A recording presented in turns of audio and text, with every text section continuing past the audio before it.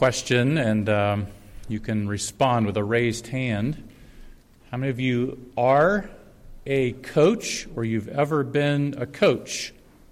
Go ahead and lift it up, lift it up. All right, great, okay. I coached a basketball team for one season, I think, that one of our sons was involved in. So there are coaches who coach softball, volleyball, basketball, all kinds of sports usually. But have you ever heard of a life coach? Anybody ever heard of a life coach? All right. Well, I know about life coaches, but I had to look up exactly what a life coach does. I kind of had my idea in my head, but I want to get it right. So, according to verywellmind.com, a life coach is a wellness professional who helps people make progress in their lives in order to attain greater fulfillment.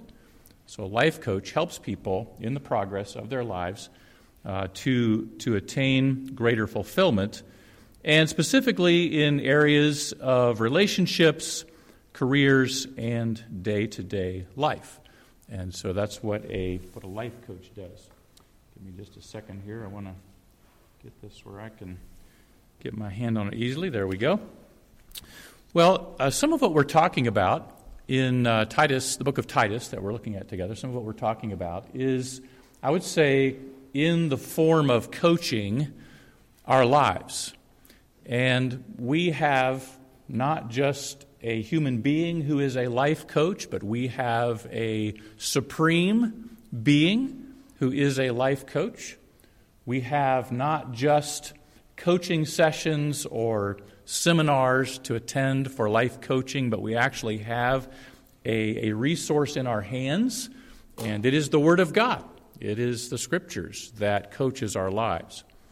But God coaches our life not just so that we will be fulfilled and so that we will achieve our goals, but so that we will fulfill His purpose for us. In fact, He is the one who made us. He is our designer. And our ultimate purpose in life is to honor and glorify God.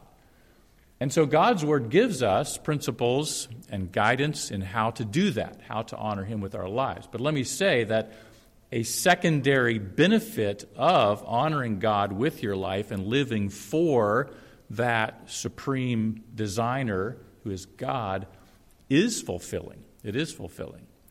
And it will bring true joy to your life. And so we're looking together at the book of Titus, and today we are in Titus chapter 2. And so if you haven't already, please join me there in your Bibles in Titus chapter 2. And our focus as we look at this little letter from Paul to a man called Titus is learning and living. And so not only learning what God's Word tells us, but also living accordingly. And we are looking together right now in chapter 2. So we've been walking along through this little book of the Bible. We're now in chapter 2 and looking at it as a way of understanding what healthy living looks like, and especially healthy living for Christians. And if you remember, last week we talked about the fact that Paul uses a word numerous times here in chapter 1 and chapter 2 of the book of Titus. And in the translation that we're using here today, it's the word sound, S-O-U-N-D, sound in the sense of whole and having integrity, so sound in that sense. But the Greek word is hugaino. We hear the word hygiene in that. So the original language in which the New Testament was written, the Greek language uses that word hugaino. We hear hygiene in that. So we think in terms of healthy. What is healthy? And he says in chapter 2, verse 1, "But as for you, speak the things which are proper for sound or healthy doctrine." So we need to believe the right things. We need to have healthy doctrine. Doctrine is belief. It's what you believe in. It's what you actually build your life on. And in this case, it is truth. It's truth about God. It's truth about Jesus. It's truth about the purpose of our lives. But what he's saying here is, so Paul is telling Titus, who is guiding and pastoring and shepherding those people and building that church group. He says, Titus, I want you to tell those people to make sure that they're not only believing the right things, but that they are living in a way that corresponds to that truth. So tell them the things that are proper, the things that are fitting, the things that correspond to healthy doctrine. Tell them to believe the right things, but also make sure, Titus, that you also help them understand they need to shape their lives by what it is that they know, what it is that they believe to be true. So that's what we mean by healthy living. And we are working through this description of a healthy Christian in Titus chapter 2. Let me just read the first few verses for us again. I won't go back and read the entire chapter down through verse 15 like I did last week, but just to introduce us and get us started again here this morning. So Titus chapter 2 verse 1 says, "But as for you, speak the things which are proper, suitable, appropriate, fitting for sound or healthy doctrine. That the older men be sober, reverent, temperate, sound in faith, in love, in patience. The older women likewise, that they be reverent in behavior, not slanderers, not given to much wine, teachers of good things, that they admonish the young women to love their husbands, love their children, be discreet, chaste, homemakers, good, obedient to their own husbands, that the word of God may not be blasphemed." I'm going to stop there, but you can see he goes on to talk about young men and servants, and so this is all-inclusive. He's talking about everyone here, isn't he? And today we're going to finish up looking at the qualities here that he identifies in the life of men, specifically older men here. And then we'll just get started in the instructions to the ladies as well as we work through this description. So just as a little refresher, last Sunday we saw that Paul told Titus to tell the men in Crete, on the island of Crete, to live soberly. So don't be under the influence of substances, but be under the influence of the Holy Spirit. Live respectably. Now, if you're listening very carefully and you were paying attention last week, you might have noticed that the way that I said it was different from the way it was on the screen. So that was a mistake on my part. So I corrected it on the screen. It's not live respectfully. That's important too. But live respectably is the idea of this word. So live in a way that earns the respect of other people. Give them a reason to respect you. Be careful with your actions, your reputation is the idea there. So live respectably. And then we finished up with living sensibly, and that is use your head. Use good judgment. Don't just be impulsive. Don't make foolish decisions. Make sure that your thinking is shaped by truth, again, by the truth of the Word of God, and make sure that you guard your imaginations as well, the life of your thoughts inside of your head. So we talked about those, and today we're going to then get into this fourth way to practice healthy Christian living, especially for men, and that is to live trustfully. Trustfully. Live in a way that is trustful. Now, look with me there in verse 2 again. So it says that the older men be sober, reverent, temperate, sound. There's that word again. It means healthy. Healthy in your faith, in your love, and in your patience. So he uses that word healthy to describe now three terms. Be healthy in your faith, in your love, and in your patience. And by faith, I think what he's talking about here is your personal faith, your personal faith. Not just what you believe in, like the faith, right? But your personal faith, your trust. What do you trust in? What are you placing your confidence in? And we know that the Christian life begins with trust, doesn't it? The Christian life begins with trust. Let me ask it this way. How do we start the Christian life? By exercising trust or faith. We do that when we trust in Jesus Christ, don't we? The one who died for our sins and rose again. And that's just the beginning. That's just the starting point for a person who is beginning to have a relationship with God, and that is by trusting in Jesus who died for your sins and rose again. And again, we think about the fact that God made all this. God created everything, and God brought us into existence for a purpose. And that purpose is to draw attention, rightfully so, to who he is, to give him praise and cause people to think highly of him. The problem is we fail to do that, don't we? In fact, he's given us guidelines and instructions in the Word of God that help us know how to live in a way that gives honor to the Creator. But the problem is we have disobeyed those as individuals, as people, not even just as a human race, but individually. But God is just, isn't he? And so God has to exercise his justice against sin, disobedience to him. So there has to be a penalty for sin. But God is not only just, he is also loving.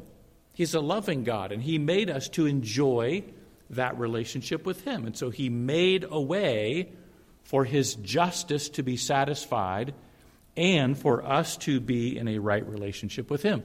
That's where Jesus comes in, doesn't it? Because Jesus paid the full price. Jesus fulfilled the penalty for our sins when he died in our place on the cross. And he showed that he was qualified to do that and that he has power over death and sin when he rose from the dead. Now, don't answer this out loud. Don't answer this out loud. Just think it in your head. Do you really believe that a dead man came back to life? Do you believe that?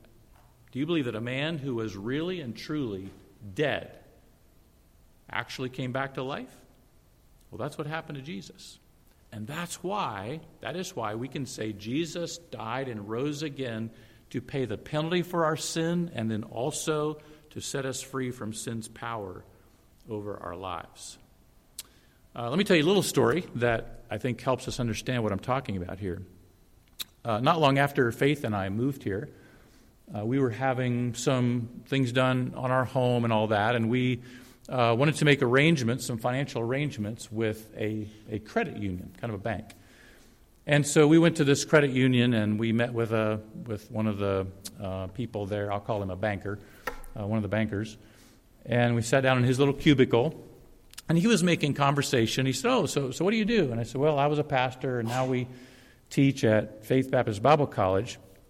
And it's interesting because sometimes I think when I tell people I'm a pastor, people feel like they have to say something that sounds religious or something, right? And I don't expect that. I don't expect that at all. But people just they're just making conversation. I think he was doing that. He said, "You know what?" He said, "I just hope that when I die and stand before God, that he'll just add up all the good things I've done and the bad things that I have done.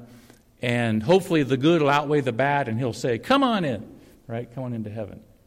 And you know, if you're a believer, you know that we talk about people who think that way. Well, this man actually did. That was the way he thought.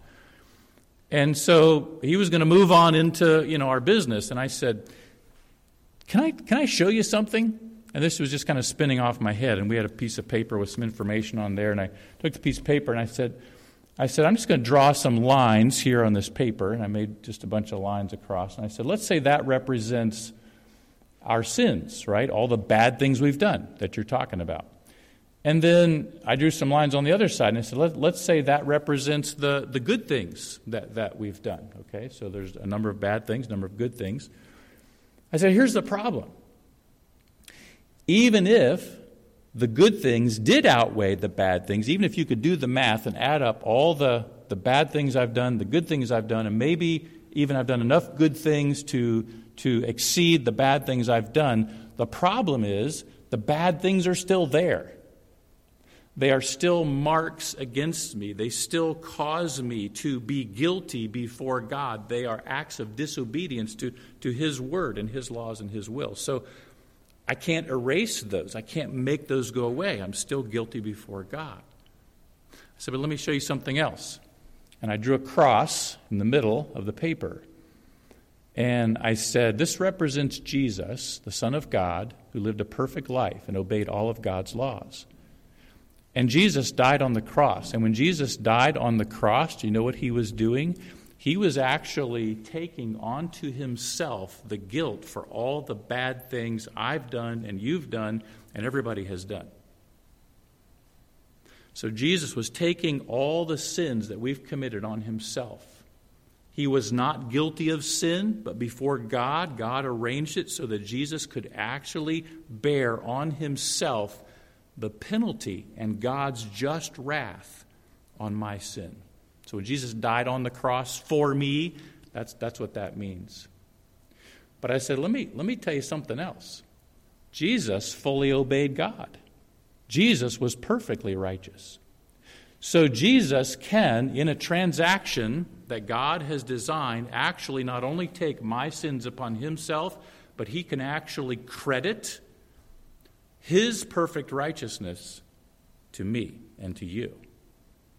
That's called imputed righteousness in theology.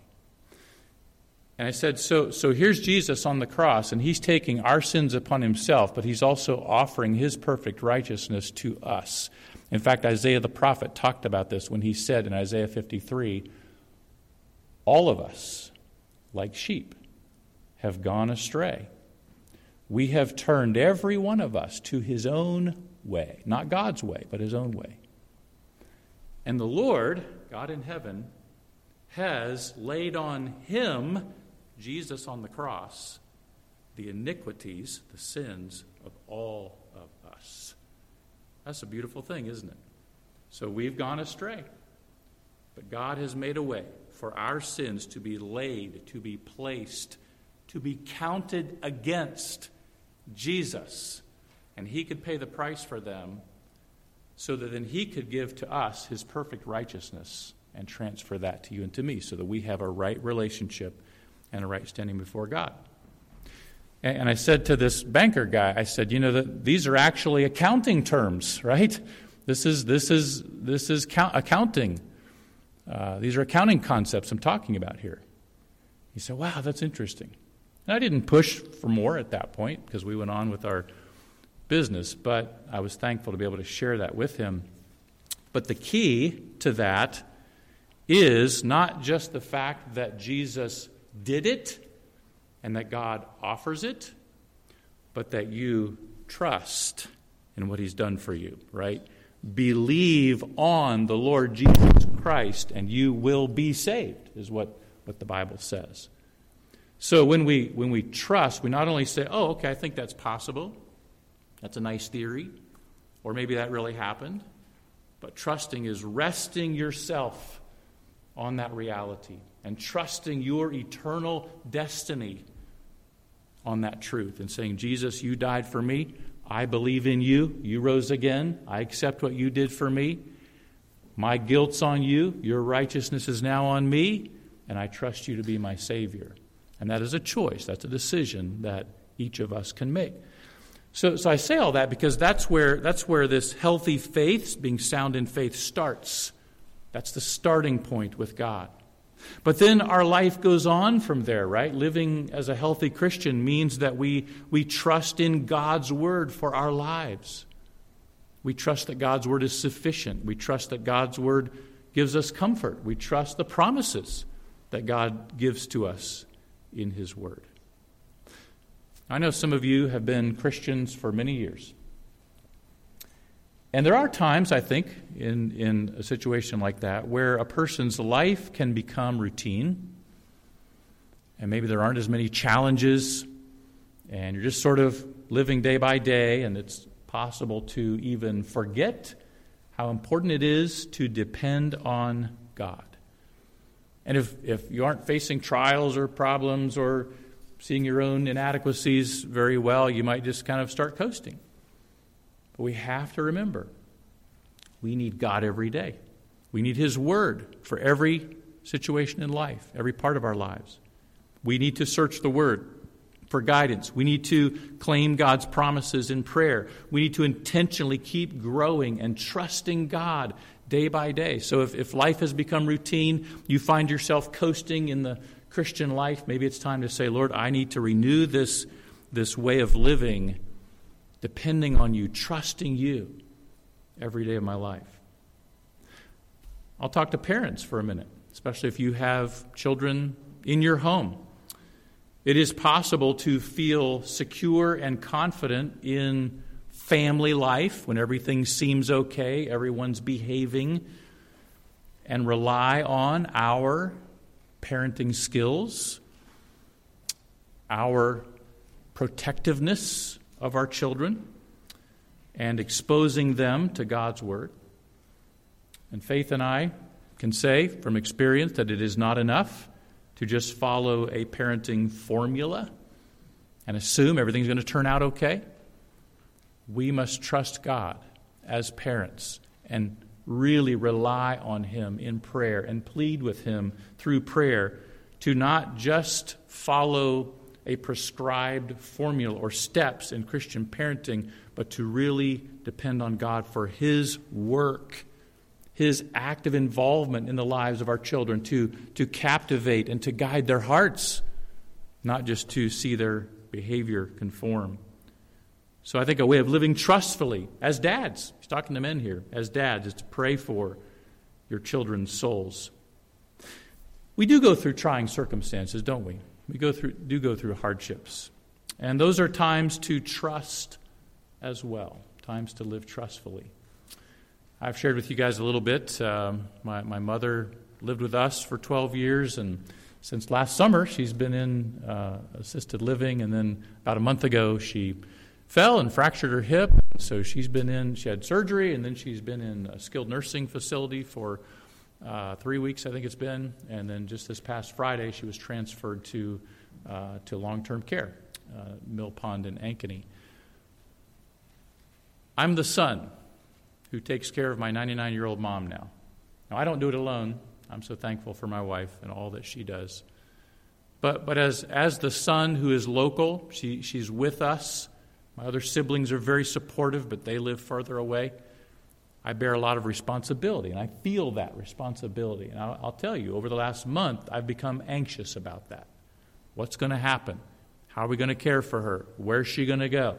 Are there going to be enough funds to provide for what she needs? And then all the details that have to be worked out. And I have found myself just becoming very anxious about that.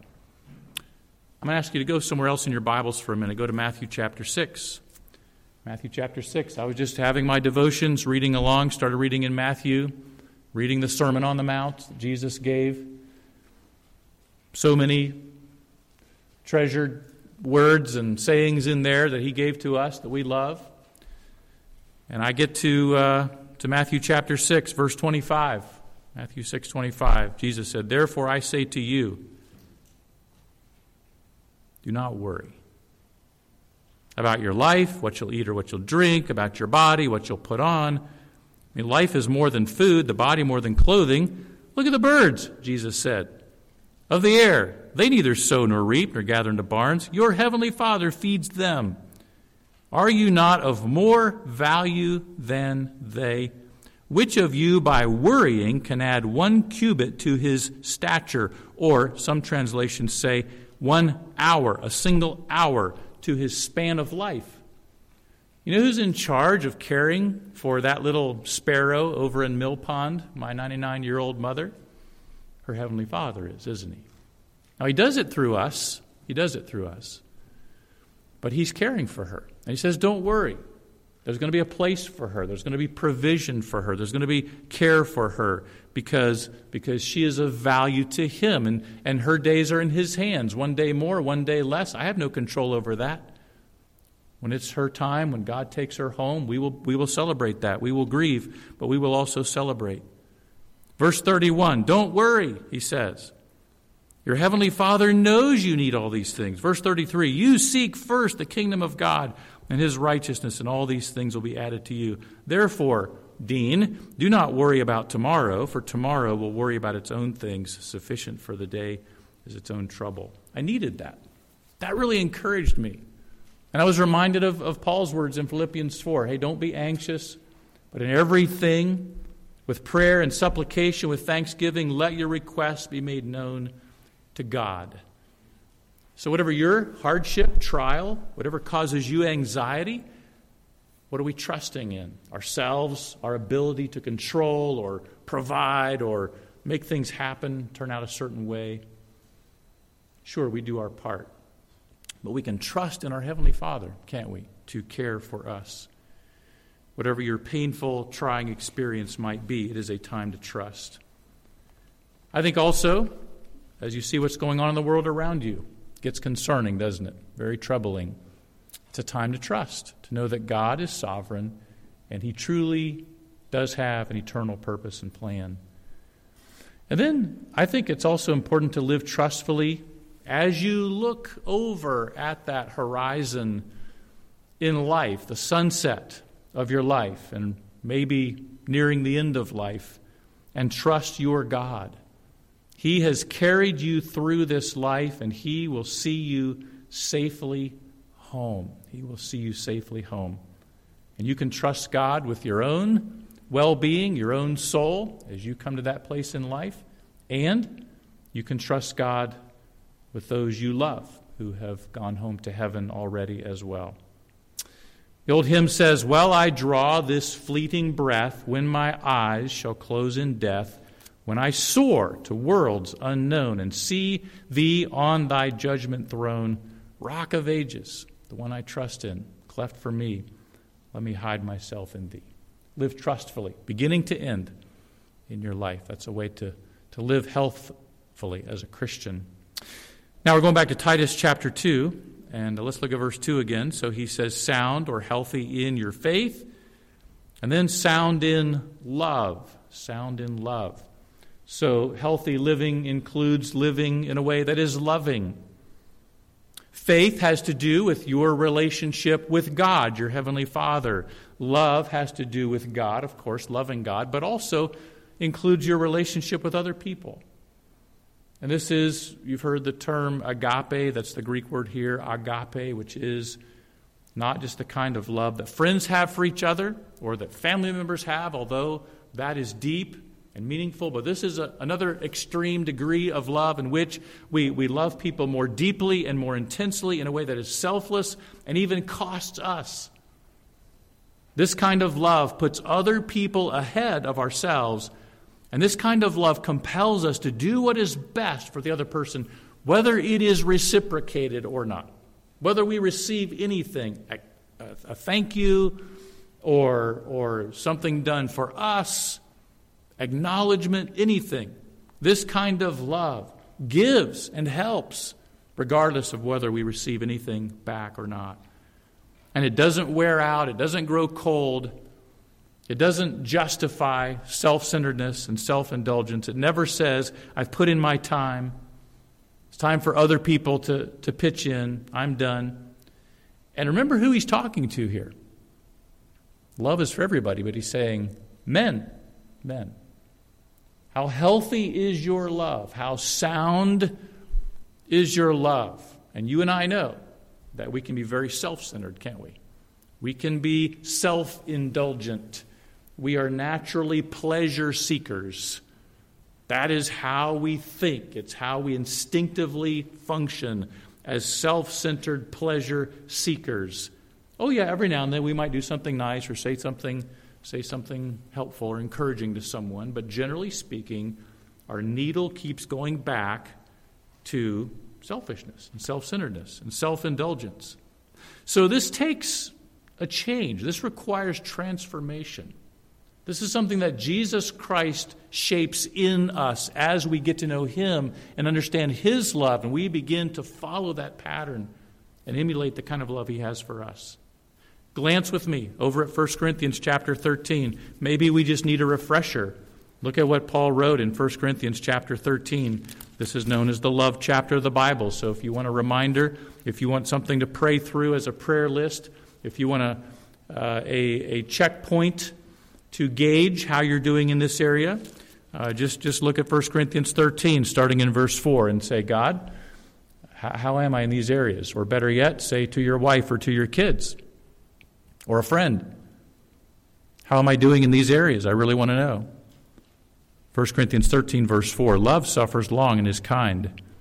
Love does not envy, does not parade itself, not puffed up, does not behave rudely, does not seek its own, is not provoked, thinks no evil, does not rejoice in iniquity, but rejoices in the truth, bears all things, believes all things, in the sense of giving people the benefit of the doubt, hopes all things, endures all things.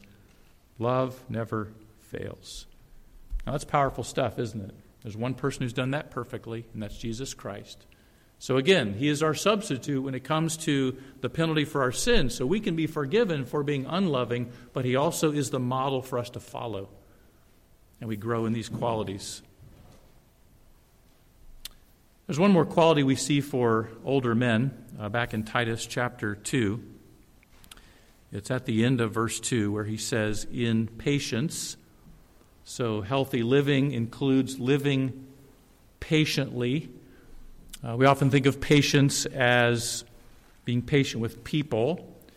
And this is more focused on our circumstances. A good definition of this would be endurance with a purpose. Endurance with a purpose. It is steadfast persistence. It means you keep going and you don't give up.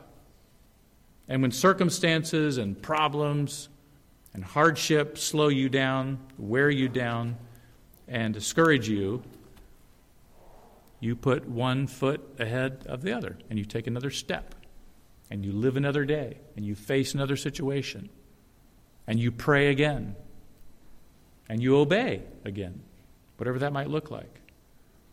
When there's opposition from the world, when your flesh is strong, when Satan is on the attack, when you grow weary in well-doing, it's time to endure. Time to endure. Now, I'm not trying to categorize anybody here this morning. I shared with you last week how in the first century Hippocrates used some medical terminology to designate these stages of life that Paul's talking about here: older men, older women, younger men and younger women, and so on. So the idea is that there are stages of life, right? There are stages of life.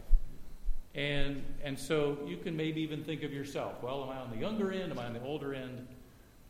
But the reality is that as you move along in life, there's kind of that sliding scale, and you just begin to understand life, people, and the world, and evil dictators, and corrupt business practices, and even Christians.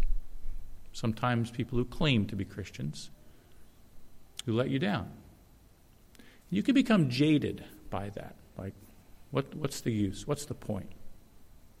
One writer captured this well, I think. And again, remember, he's talking to older men, so people who are a little bit farther along in life, and what can happen to them. And listen to what he says. He says, older believers have lived long enough to see many people experience misfortune, suffer great pain. Some died at an early age. They might have even seen a spouse or a child suffer from cancer or some debilitating disease. And these people he's describing, he says, have learned the value of time and of opportunity. They've learned to accept their own mortality, the imperfections of this present world, the inability, listen to this, the inability of material things to give lasting and deep satisfaction. They've seen utopian ideas fall, and they've learned how short-lived and disappointing euphoric emotional experiences can be. And that might describe somebody here. It's like, yeah, I've come through enough of life. There's just some bad stuff. And it's hard. Here's what I think we need to think about. When you've seen a lot of life, you learn what you can trust and what you can't. Right? So we're living trustfully, trusting in the right things.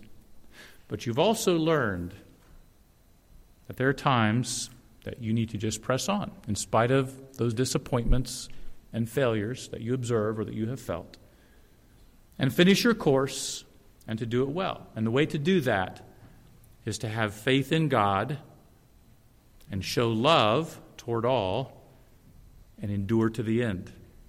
In fact, if you notice there in Titus chapter 2, those three sound in faith, love, and patience. Does that sound familiar, those three ideas together? Faith, love. In 1 Corinthians 13, it's faith, Hope and love. Here it's faith, love, and patience. Kind of hope and patience, two sides of the same coin. What do you hope in? God, which results in endurance. So what we're seeing here is that we can complete our course and finish well by trusting in God, loving others, and enduring to the end. And sometimes that's what it is. It's endurance by God's grace. I think that's what he means here by men living patiently. Paul then draws attention to another group in verse 3. And we'll touch on this morning. He says, the older women likewise, that they be reverent in behavior, not slanderers, not given to much wine, teachers of good things. So as we move this now, as Paul does with Titus, and as we do now in our thinking, to a mature Christian woman, what are marks of a mature Christian woman? How does a Christian woman live in a way that is healthy in her faith and in her life? And by the way, as we talk about this, as men, it's not time to tune out, but time to think of our sisters in Christ and our mothers and grandmothers, whether biologically, family, or in Christ, right, in the family of God, and pray for them and encourage them in these areas as well, because we are doing this together. And these are areas for ladies to model and also to mentor others in, as Paul goes on to say, teaching others. And the first one of these is, he says, being reverent in behavior. Reverent in behavior. And the word behind our translation here is actually related to the place and the activity of a temple. It is the idea of doing priestly activities or sacred work. So he says to ladies, if you're going to live as a Christian in a way that is sound, that is healthy, that you will actually view your life, your role in life, your responsibilities in life, your place in life as not common, not just routine. You're doing the work of a priest, or we might say a priestess. You're doing sacred work. That's what he means by this. That's what he means by reverent in behavior. It means thinking of every area of your life as something that is sacred. Your behavior that he refers to here means your activity, your conduct, your attitude, how you treat other people, how you respond in various circumstances. I heard this term once. I can't remember where I heard it from, but the idea of an aura. Not that you literally glow or radiate, but you have an aura. You have a presence. And people see you and they observe your life. You emanate something. Something comes from your eyes, from your attitude, from your personality. The way you carry yourself, the way you talk to other people, the way you treat people, the way you react to situations, the look on your face, right? How you put yourself together in the morning. There's an aura there. What is that? Do you view your life, who you are as an individual, as something common, routine, nobody cares, doesn't matter, this is the way I am? Or do you view it as something sacred? A way to honor God with the person that you are and the way that you live your life. Viewing your life as sacred means that you approach each day, each role, each responsibility, each interaction as a sacred privilege and duty. It means you'll be God-conscious in everything you do. It means you'll pray over your day. God, I want to honor you with my day. It means you commit yourself to God. God, I belong to you. I want my life to bring praise to you. It means you depend on God. God, my life is your work. So I need your help. Will you guide me? Will you enable me? Will you shape me? It means you'll be sensitive to gospel opportunities as you have conversations with people, when you're around, with your neighbors, with people at school, with places where you do business or that you work with. And you're sensitive to those opportunities to share the gospel. And it means you'll live out your days for the glory of God.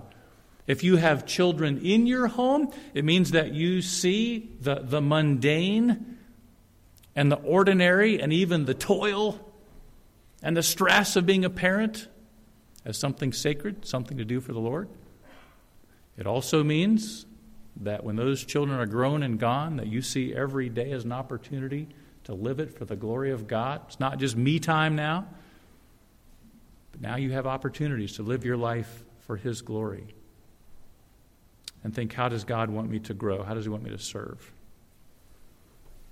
So I'm not going to talk about my mom all the time, I promise. But I love her a lot.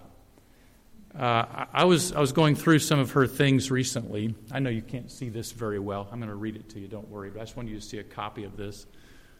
I was going through some of her things here recently, and she kept these little journals and notebooks, and I was flipping through one, and I saw this page. It's dated November 29th, 2004, so this was the day after her 82nd birthday, and a little over 3 years after my father passed away. So she'd been a widow for 3 years, 82 years old. This was her mindset, all right? She's not she's a saint in the sense of being a Christian, but she's not a super saint, all right? She's special, but I think in some ways she can be an example for us today. At that point in life, here's how she was thinking, and this is her handwriting, and this is what she wrote. My personal goals. To put myself on a good schedule that is pleasing to God and that will maintain my health, spiritually and physically. To maintain a better prayer life that will bring blessings to others. To be sensitive to the Holy Spirit's leading. To be sensitive to and meet the needs of my family members and extended family. To be sensitive to and meet the needs of those whom God has placed around me. To be sensitive to and meet the needs of my church family.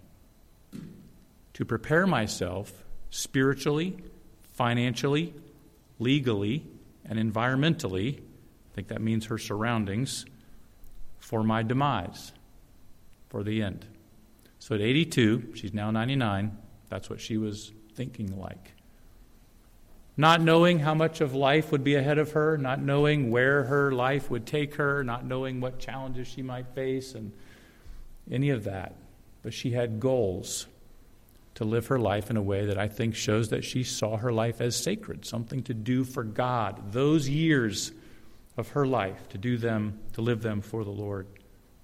So I share that as an example to help us understand that whether you're young or old or somewhere in between, one way to live a life that is meaningful and God-honoring is to view it as sacred and to make your plans and your choices accordingly.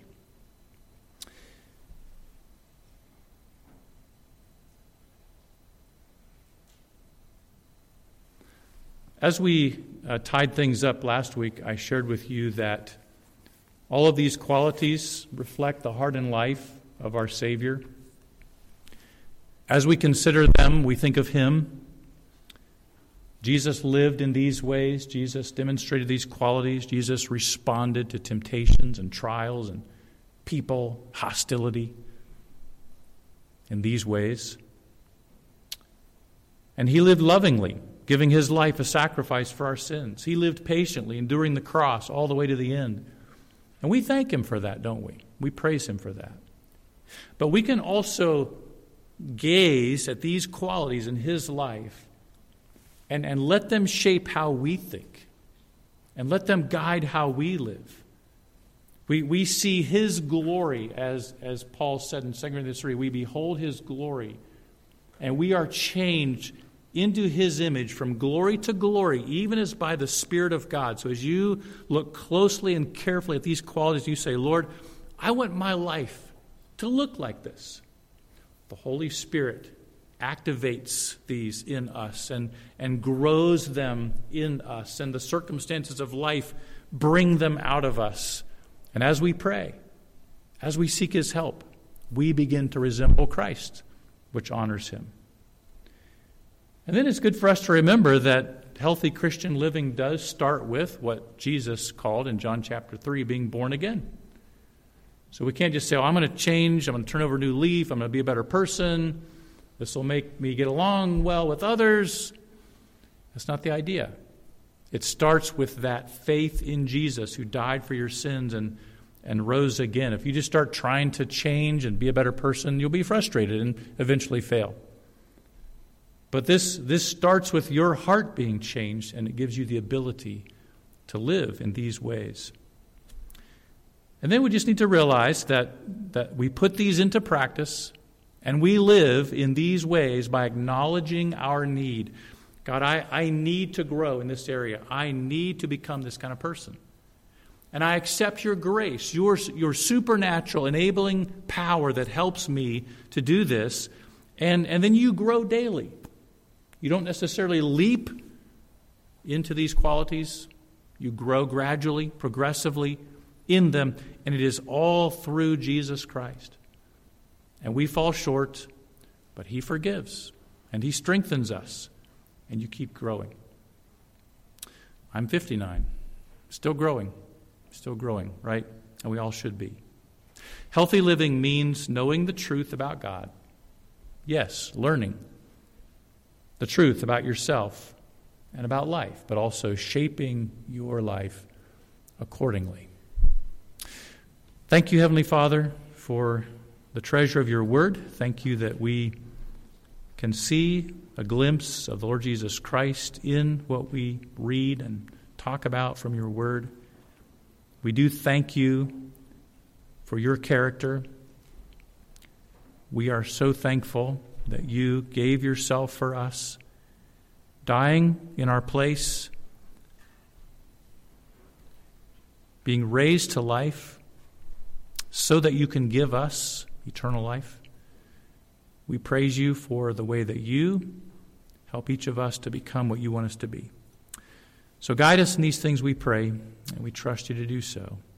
We ask this in Jesus' name. Amen.